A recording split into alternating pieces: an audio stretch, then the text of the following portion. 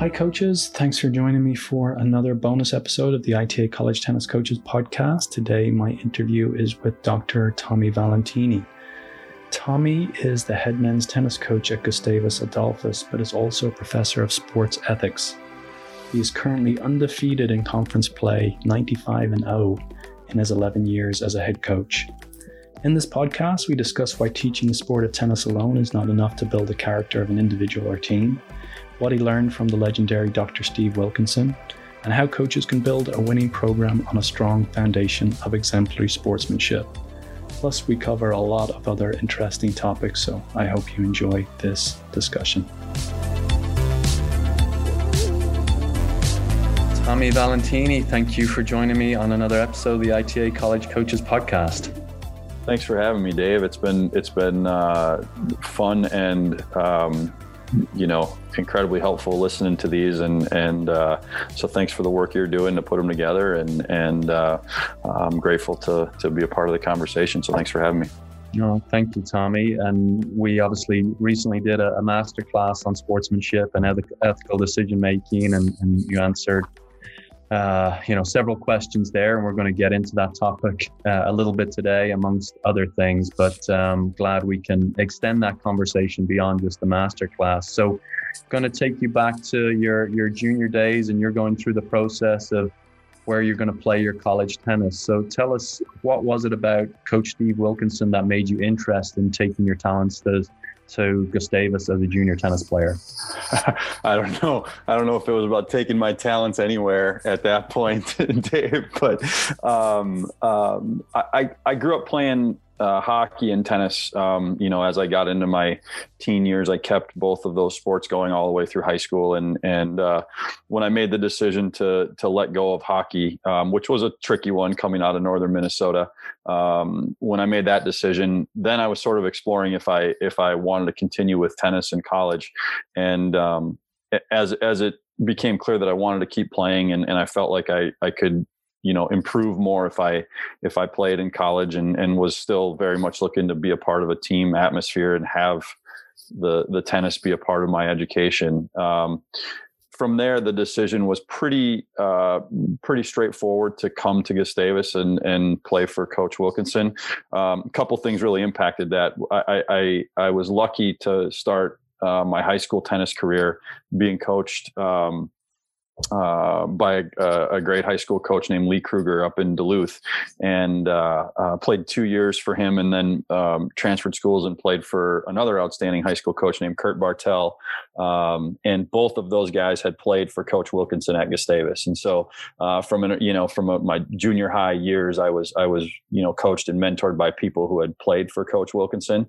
And when I decided to let go of baseball, about 13, 14, whatever age that was, and I was talking with Lee at that time about what the next steps would be for me, if I wanted to kind of give tennis more of a shot than just the high school playing in the occasional tournament here or there. What would that look like? And his response was, well, you're going to go to tennis and life camps down at Gustavus. And so at about 14, or 15, I went to TLC for the first time, and that's where I met Coach and his wife Barb, and became a part of the type of atmosphere that he had created, and kind of felt that in my bones for the first time, and got a exposure to his philosophy and what they were trying to do. And it changed the whole world for me. I mean, I felt like I fit in incredibly well there.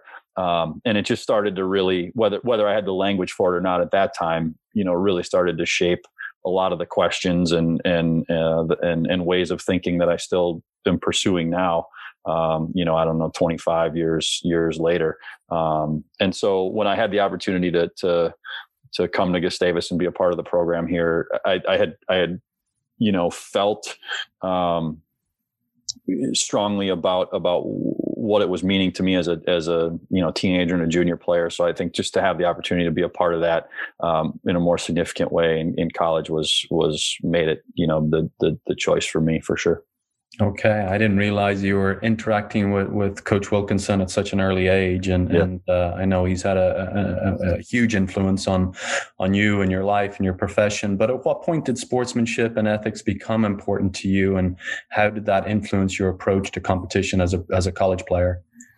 Well, I think, a lot of this was sort of bouncing around in my head as a junior player, and certainly after I had met Coach and been around him for the first time. But so much of sports growing up for me was just about proving, right, and about there was so much attachment in the hockey world for me. I was a goaltender. There was so much attachment of the results.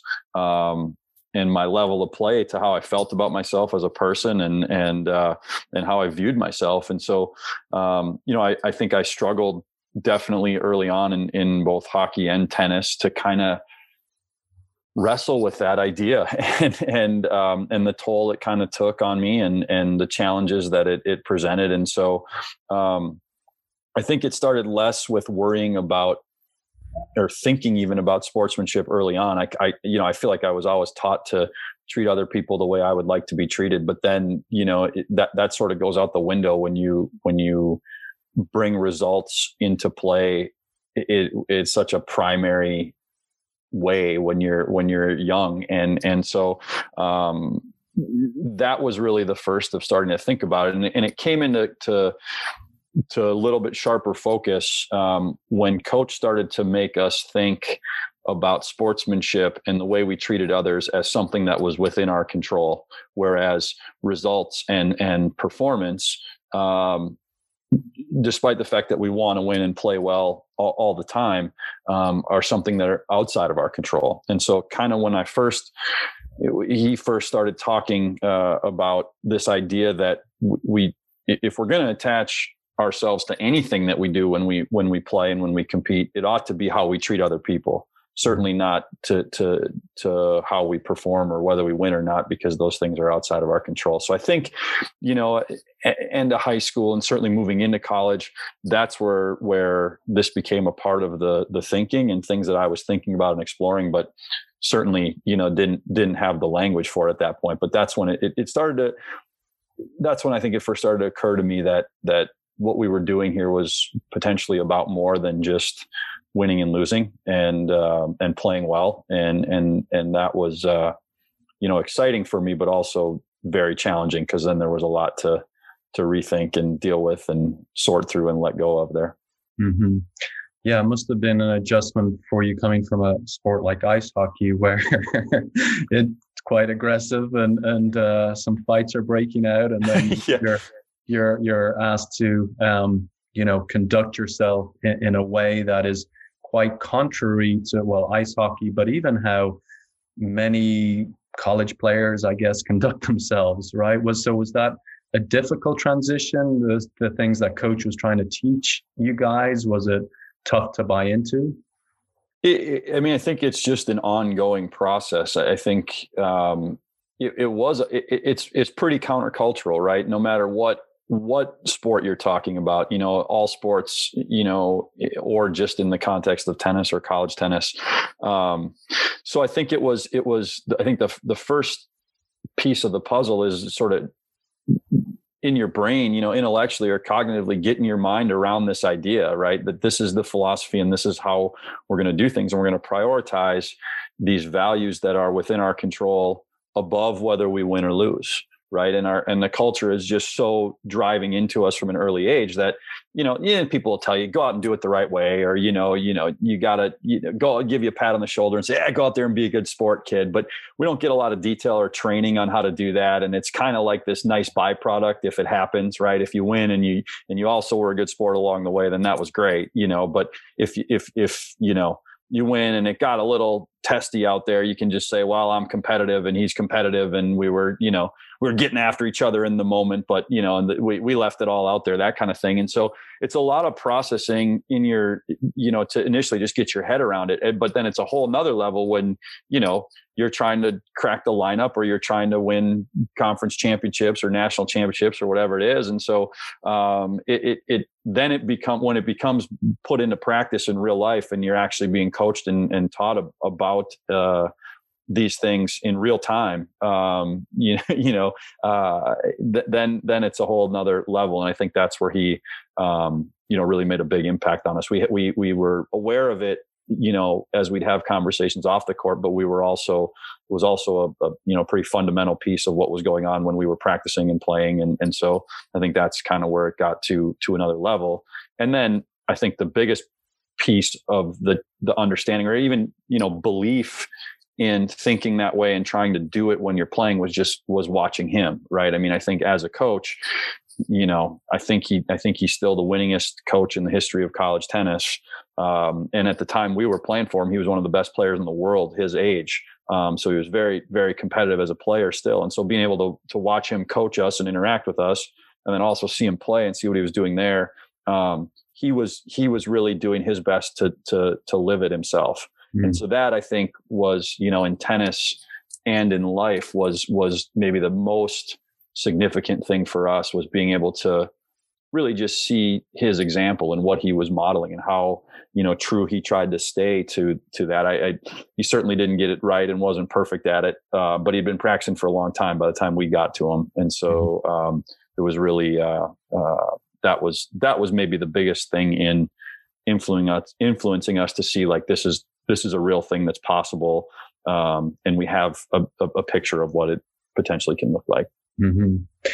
And then can you maybe speak a little bit about how he's influenced you as a coach now, and not even how you're maybe conducting practices or how you conduct yourself on a dual match day, but in all facets of the job, what are some of the things that have really stuck with you? Yeah, I mean, I think it is in all facets for sure. For me, I mean, I was so heavily influenced by him. I also had, was fortunate to be a part of some other programs as well. I worked with Scott Jacobson at the University of Nebraska on the women's side, who's been there for a long time, and he had a really big influence on me as a dear friend and mentor, and someone who also believes in helping use the experience to make better people, not just better players, and more compassionate people. And then I was really lucky to work with Amy Bryant at Emory as well. And again, just another dear friend and mentor who really prioritizes the team culture and the things that go beyond winning and losing. So I was really shaped by my experiences there as well. And when I think about Coach Wilkinson, I'm grateful to those two coaches, and I'm grateful to him because it was really for him the level of intentionality, I think, that played a big role in terms of just going about all areas of coaching. He was a really precise thinker, and he was really clear on what he was trying to do, and just deeply committed to it. And so those things were massive. And then just understanding the type of culture that he was trying to create, and how it wasn't just practice or a dual match that went into that. It was basically, these young people are an important part of our lives and our family's life, and are a part of our family essentially. And so, how we kind of create the culture for our program that exists everywhere is really a part of their experience. And so, I think it was really, that was really influential and impactful for me. And then I think that the other thing that I've said about him a few times that I think really stands out is his approach was so unique. I mean, he was really patient, but he was really clear on what the expectations were. And then I think he had this really unique ability. I've called it before, like his double vision. He had this ability to see people, both a team and individuals, as where they were at a particular time, and be able to help them with whatever they needed at that time. Sometimes it was an honest conversation that they didn't want to hear. But he could get to the heart of what was going on with the person on or off the court in a very clear way and in a very non-judgmental way, in a present moment, while also being able to masterfully hold that moment in tension with what this person was capable of being when they were at their best, even if they weren't at their best at a particular time. And so I think he was able to keep, one eye on both of those things at the same time. And I think he helped a lot of us through some really challenging particular moments, because of how present he was, but also because he always treated us as what we were capable of when we were at our best, and really, inspired us to live into that as often as we could. Or at least believe in that picture of ourselves. And I think that part of his approach, maybe more than anything, his ability to do that, was incredible. And really, I'm one of thousands who got to experience being treated that way. So. And Tommy, how do you think he went about developing that skill set, or how have you gone about trying to cultivate or mimic that? Have you any advice for coaches? Yeah, I mean, I think everybody's different, as closely aligned as my philosophy as a coach would be to his. I mean, I usually just call it our philosophy. They're so closely aligned. I mean, I think as closely aligned as they are, you're just different people, right? And you connect with people in different ways. So I think obviously being true to who you are and what your strengths and gifts are is really important. But I think having a sense of what your philosophy is, I think really in three key areas. Number one, how you want to work with people and how you want to be engaged in relationships with them. For us, it was always to take the positive approach. It was always to see the best in others. It was always to help them see the best in themselves, and find whatever positive things are happening in a situation and focus on those. And obviously not be blind to anything that's not to the standard that we want it to be, but to approach people from the positive perspective, I think is a really big part of it. And then the other two things I think are just being really clear about what your philosophy is about competition. What are we doing here in the first place?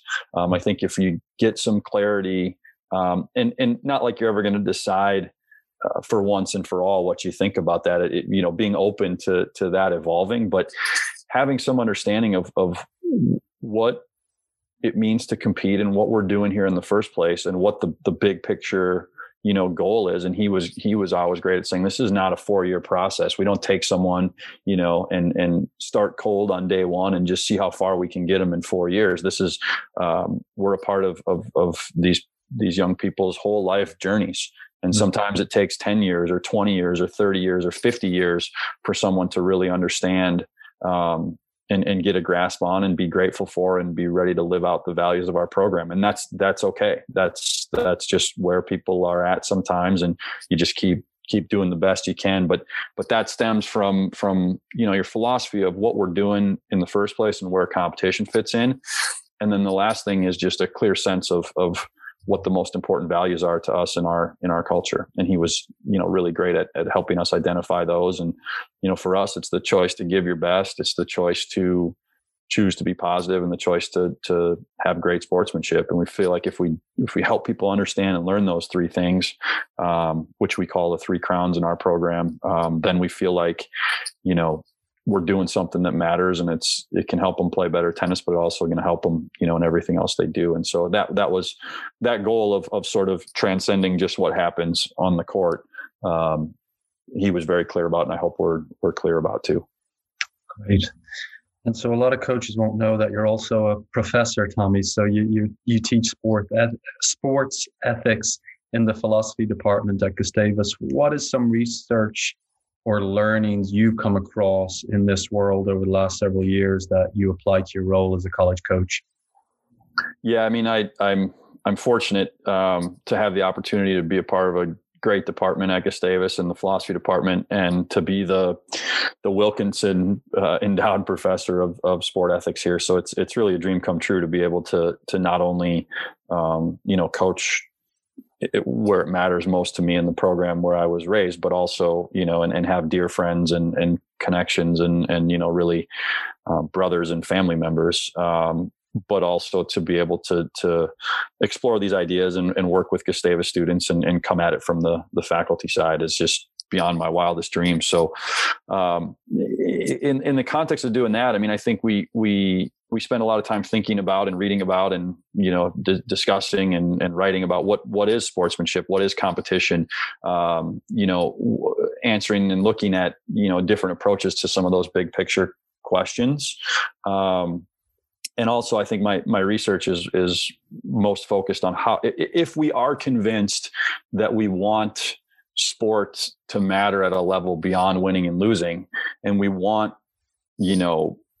young people or people of any age to gain values, or any of the fancy to develop their character as a result of doing a sport, right? Anecdotally, I feel like we think that happens, but the research is fairly conclusive that that connection is not automatic. It can go either way. You learn what you get taught. I mean, the sport doesn't do the teaching. It puts us in a context to be taught certain values, and those can either improve or detract from our moral functioning, really. And so I think my research focuses on how do we create cultures in teams and programs that would allow us to be more intentional in pursuing those goals, right? And so that's a real fun part of what I get to do. Yeah, can you maybe expand on that a little bit more? And we did discuss that in the masterclass as well. But why is sport alone not a great teacher, and in fact it can be actually a little detrimental to character development? I mean, that you just don't hear that, but you and I know it. We've experienced it. We've seen different sides of it as a coach, as a player, as a parent now, seeing what's going on. So I really want to get the point across, I guess, to coaches that it's not enough just to put them out there and practice. And in a match situation, it's not necessarily just going to sink in. You have to be extremely intentional about it. Can you expand a little bit more on that? Yeah, I think this is not always something that we're thrilled about hearing, right? I mean, as parents, we would love to just be able to drop our kids off at under 6 soccer and just, know with 100% certainty they're going to learn, when I talk to groups, I tell them, what are all the things you learn from doing sport right off the hop, right? And it's dedication and discipline and determination, and they'll throw all the cliches out, teamwork and skill, and they'll build self-confidence and all these great things. And we know that can happen, and often does happen, and it probably happened for you and for me and for most of our coaching colleagues, because we've been inspired to go into the world of coaching to help share those things, right? And so for a lot of people, it does happen, but it's not automatic. And we're really, at the end of the day, these are just dumb games that we invented at somewhere along the line because we were bored and we were looking for something to do. Not certainly because we were looking for a primary means of building people's character or building a community's character. We attach that to it because it does happen sometimes, and we feel great when it happens. But there's nothing that in the sport. I mean, tennis maybe most uniquely has one of the best cracks at it because of the way that we have to officiate ourselves in most cases. You can look at golf, you can look at some other areas, but really the sport's not the teacher. The teachers are the teachers, and our teammates are the teachers, and our cultures are the teachers, way more than the sport itself. And so I think we let ourselves off the hook a little bit too much when we think just by playing we're going to develop these certain traits that maybe players we've admired or teams we've admired have developed. But really it has to be done intentionally if we want it to be more than a hit and hope. If we're not just going to get lucky because we're around a certain coach with certain attributes that gets fortunate to be able to translate those to the people that the coach works with.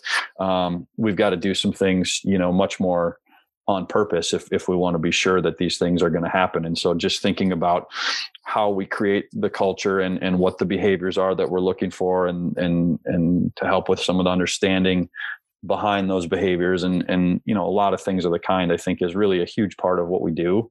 And like I said, in my hopefully in my work, but in my research too, we try to get at, what those things are and how we do it. Mm-hmm.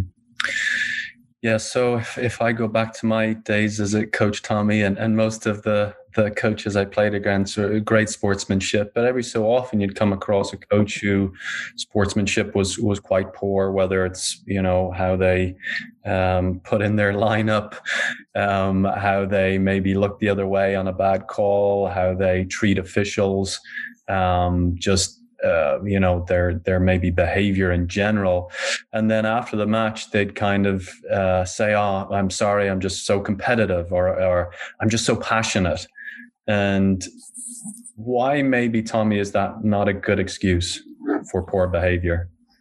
Yeah, I mean, I think the first thing I'd say is no matter how intentional you are with these things, and again, this is maybe another something that we maybe don't want to hear, but that this kind of work, and if you prioritize, helping your players learn these things, not only the behaviors but the reasoning behind the behaviors, it's something that I think we often want to cross off and say, okay, we've done it. We check the sportsmanship box for the day or the year or the match or whatever it is, and then let's get back to figuring out if inside out or inside in with the forehand is going to be the answer against this particular opponent, right? And I mean, I think it just the research is pretty, it leads to this as well. But I think this kind of work is constant. It's hard, and it takes time and it takes patience. And no matter how intentional you are with it, people in your program and in your community are going to mess it up, right? I mean, I'm pretty clear that we're intentional about this in our program, and we've had disasters, and guys who maybe aren't ready to understand it or absorb it. And sometimes those are, some of the most challenging conversations, but some of the most important moments for learning. But again, you're just hoping they're going to be on the journey and on the path, and they're going to keep doing the best job they can. But just like you may have a player who can't hit a topspin serve or can't hit an underspin backhand. Some people aren't wired for this stuff straight away. And it's a constant process of working on it and evaluating it and trying to help them all evolve and help your group evolve. So I think the first part of it is, thinking of it in those terms, right? Rather than just this binary way of saying, well, these people are jerks and these people get it right all the time. And, we know that going in, and we know, it really is a constant, and I think really primary piece of the equation of what we're doing. And people who you have developed trust with, may not get it right all the time, and people or opponents who you haven't developed any trust with, and you're going on what you hear from others, they may surprise you, so I think it's that's the first part. But I think that's important to be clear on is you don't ever get to a plateau here and you're right where you want to be and it's great and your program's going to be there for the next 3 decades, right? You constantly have new people coming in and you have other people going out, and all the elements are constantly in motion. So, but I think with that in mind, we really believe, and I was taught that you can play at a high level and you can conduct your program with a high level of sportsmanship and care for others, and essentially play in a just manner, and that's ultimately the goal, right? Like I think culturally we wind up, with this idea that it's an either or thing, right? Either you want to win and you're chasing the titles and you're trying to play at the highest level you can possibly play at, or you care about how you treat others, right? Mm-hmm. Or you care about conducting yourself in a sportsman-like fashion, right? And I think that's the first thing we have to get over, is this thinking that those two things are mutually exclusive. In fact, if we do it the right way, they fit together quite nicely, right? Because in competition, it's really a with word. It's not an against word. The COM prefix comes from the Latin and it means with, right? And so we're questioning, or we're striving with whomever we're out there on the court with at a particular time, or whatever team. We need each other. We can't play the game without each other. We can't play the dual match without the other team. I mean, trust, maybe more clear now than ever. Teams have gone over a calendar year between dual matches. You've played against yourselves enough times in practice, you start to realize the need for the opponent to be a part of the equation, right? And so this idea that we need each other to really allow the most difficult questions of ourselves to be asked, that's at the forefront of what's going on. Not that we need this opponent to get in or around or over or through and sort of this means to an end of whatever trophy or championship or thing that we're trying to get to on the other end. It's actually about the experience that we share with the other. And I think once we can frame it that way, we realize we want to be pushed. We want it to be as competitive as possible. Right. We want the biggest, most challenging set of circumstances and obstacles that can be provided for us, because that's where we learn the most. That's where we grow the most. That's where, competition serves us the best, and vice versa for the opponent. So we can do that. We can get after it. But how we treat each other in the process, I think, is really important. How do you treat the people in your life that you need, that are most foundational to you living the life that you want to live? I think if we think of opponents that way, what as most foundational to our experience in college tennis, that reshapes things a little bit in terms of our thinking. So I think it's very possible, and I think that's the ultimate goal. But I also think we've talked about this a little bit before.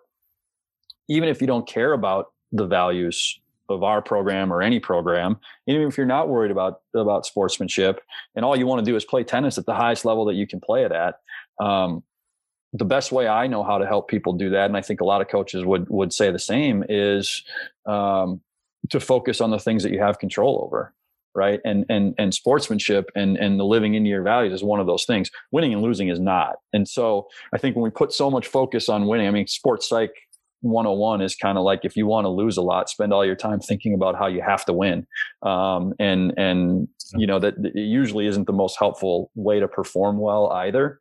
And so this is this focus on, these values that are oftentimes very difficult, but are possible at all times for you to live into, is a much more effective way to compete well as well. And that was something that, initially hearing and thinking about from Coach Wilkinson was sort of mind blowing, but, it just didn't make sense and add up to what the culture was giving us. But over time, I think, we've seen enough guys in our program, but across all programs and all sports, that once they can let go of this need to win and need to prove and, need to show how good they are, and are a little bit more vulnerable about the fact that we don't have control over the results, even though we want to win.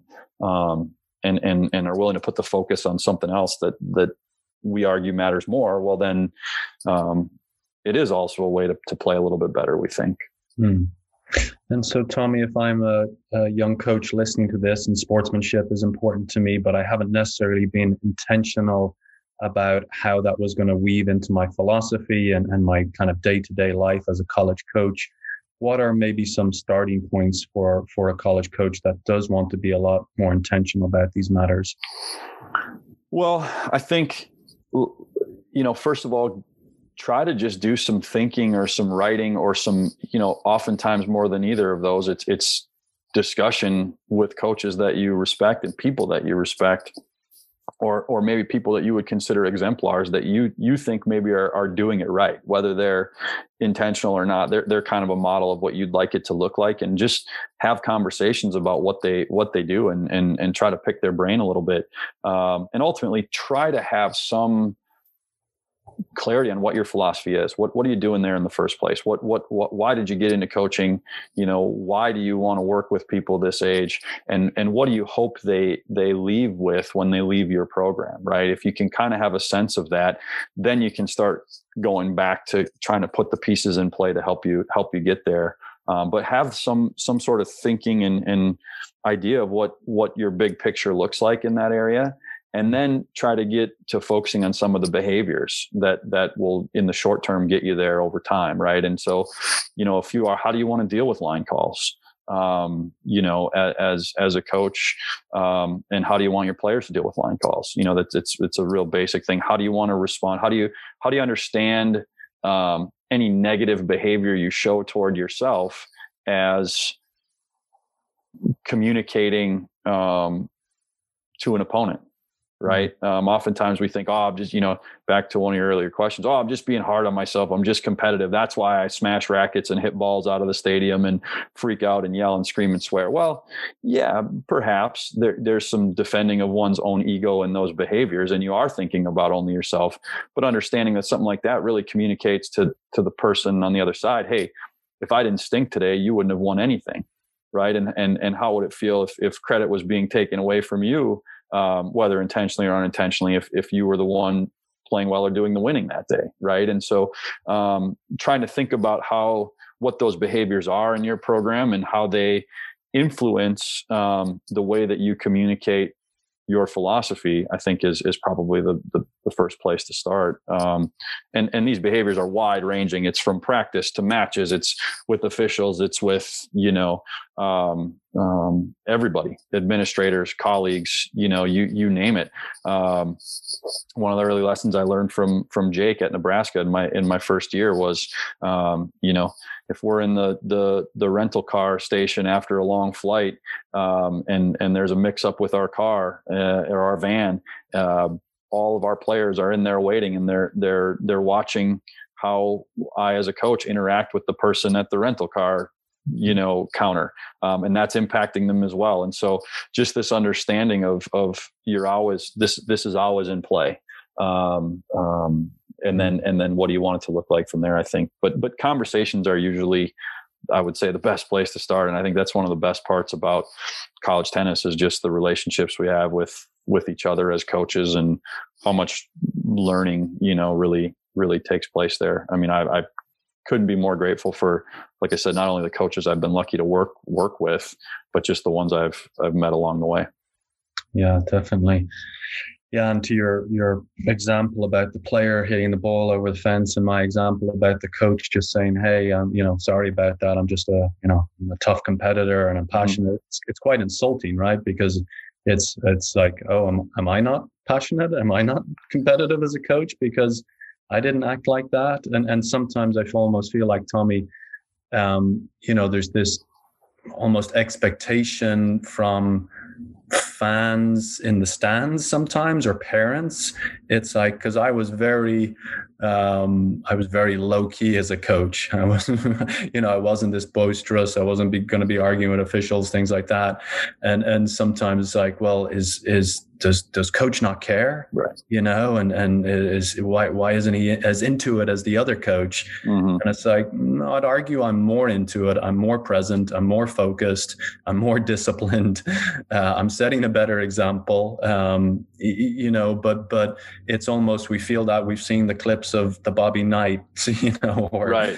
These coaches that have won at the highest levels, and sometimes we look to them as examples, or you see the sidelines on the NFL and the guys jumping up and down and screaming. It's like, oh, well, I guess that's how a coach is supposed to act, and if they don't, they're not really doing their job. So how would you encourage coaches to, I guess, avoid those societal pressures? It's tough. I mean, I think, like I said, it's important to be true to who you are as a person, and sort of how you're wired. But I think no matter how each of us is wired from the inside, I think it comes down to, what are we communicating to the people that are in our program, and even to the others that we're competing with. And I think, to me, it's really, I think I would have loved to have played for you. That's how our coach was. And I think there were times where even as players, we thought the same thing, right? We're like, how come he's not making, getting into it more on this particular thing? How come he seems like it's not bothering him? How come he's, over there, sweeping the pine straw off the back of that court when I'm over here needing him to be advocating for me, right? Like, and really he was incredibly present, but he was doing a couple things. He was communicating trust in us, right? That we were prepared and we could handle these situations without him there needing to yell at a referee in order for us to have the best look at things. But also, I feel like we're constantly trying to ask our people to let go of what's outside their control and handle adversity and welcome it and be okay with being uncomfortable and vulnerable. And I think as soon as we start to fly off the handle that way, we're just not modeling what we're asking them to do. And I think for me, if we go back to where we were, a half hour ago, the most powerful thing that the most influential coach and person in my life did was model this under not just easy circumstances, but difficult ones. Whether it was a tough call that may or may not have cost us a national championship. He was that calm. He was that, positive. He was that accepting, or whether he got a cancer diagnosis, right? That gave him 9 months to live. I mean, I think in either of those situations, seeing him respond the way that he did, was he upset? Sure. Did he like it? No. Was it the way he would have chosen for it to go? Absolutely not. Not on the court, not off the court. But understanding that he had taught a lot of people to try to do it this way. So he was responsible for it, and just to live out the values that were most important to him. And I think we have an ability to do that. Not all of us are going to be in national championship matches or get a cancer diagnosis tomorrow, but we all have those opportunities every match, right? Every day at practice. And I've had guys, in some of the biggest matches ever, step onto their court and, they're getting pretty hot. And I've had a guy yell at me in the middle of the match saying, "You never argue with an official. You never stick up for us. You never, And I think after the match in a conversation, I tried to present to him what you just presented a few minutes ago, right? That not only is that not how I would want, how I would want to react or want them to react, but also I'm trying to give us the best chance I can here. And losing my mind over things that are outside of my control in the context of a match, as countercultural as it may seem, or as weird as it may seem in the moment, doesn't really give us a better chance to even win, as it stands. So, and I just think being competitive, it goes back to that question, like, what does that really mean? Right. And if we have maybe a little bit of a more nuanced or thoughtful approach to what that means, that really impacts whether or not you whip that chair across the court, right? Or you go after that official, or get fly off the handle at a particular situation. I don't buy that that's the way that you show that you care. In fact, I think it takes more courage in a lot of situations we find ourselves in to choose to be calm and do things to help you be calm and live out your values, even if the call is bad or the whatever doesn't go the way you want it to go. Mm-hmm. Well, Tommy, it's a fascinating discussion. I think we could go all day here, but we'll get into our rapid fire round. Right. So what is a book that made a major impact on you as a coach? Well, my coach's book, Let Love Serve, I'd have to say for sure. But, the inner game of tennis has been very foundational, from a philosophical and just a pedagogical standpoint. And then for my research, I'd say a book called After Virtue by a philosopher named Alasdair MacIntyre, when I hit it in grad school, gave me kind of the language to get at some of these things, this sort of both-andedness of how we can try to win stuff and be excellent and excel and, perform at as high of a level as we possibly can, while also still prioritizing, values that matter. I think that was a big one for me. And right now it's probably How to Be an Anti-Racist by Ibram X. Kendi that's impacting coaching maybe more than anything. Very good. What is your favorite drill to do with your team? Oh boy. I don't know if it'd be our guys' favorite drill, but we spend a lot of time working on doubles, and we have one we just call hardball, where we put the net man one racket length or less from the net, and he feeds some lollipop feeds to the guy at the baseline, and he just kind of tees off at him, and just to kind of work on the reflexes and being comfortable with how uncomfortable it can be to be close when a guy's teeing off on you back there. So I think that's maybe one that we do a lot, that over time I think has been impactful for guys. They don't always smile when we call that one out at practice. And I certainly don't always smile when it's an odd number. If I have to jump in there as the net man in practice, they like to take some cuts at the old man, but that's been one that we've enjoyed. Yeah. Is there one thing you've changed your mind on in recent years, whether it's coaching or in life? Oh boy. Yeah. Hopefully something every day. If all goes well. I'd say maybe no ad scoring and in tennis, and probably I'd say most recently eating meat in life. We'll say those two. Okay, good stuff. What is your favorite quote, or do you have one? Oh man. I think probably for us, it would be the serenity prayer. God grant us the serenity to accept the things we cannot change, the courage to change the things we can, and the wisdom to know the difference. And we've talked a lot about this, but what is one lesson you hope your players will have learned by the time they graduate? Oh man. Well, I guess I would say that, right? I mean, let go of what we can't control and focus on what we can. And so I'd say for us specifically, that would be to try to let go of, the results and the pressure to prove and the performance, and try to focus on, figuring out what your best is and how to give it, and figuring out what the positive choice is and how to make it, and then just treating others, the way they would like to be treated, not just the way that you would like to be treated, but the way they would. And I just think I said recently to someone else, if I could wave one magic wand, it wouldn't be necessarily to win more, or even to help our guys get those things I just mentioned right all the time. It'd be just to help them understand that they are not their results. That's not who they are as a person. I think the thing that maybe changed the whole world for me really was when I really deeply understood that I was coached by someone who loved me, whether I won or lost, whether I played well or played poorly, just because I was me. That was it. And I was a part of our family and our community, and I belonged, and that mattered. I didn't belong because I was good at tennis. I didn't belong because I won a lot or played well or had a great forehand or whatever it was. Was working on those things for sure, and I hope all of our guys do. But I think more than anything, it's to let go of that attachment to the winning and the playing well, and just relax and let it happen from there. And if we're going to be defined by anything, let's try to be defined by how we treat other people. I love it.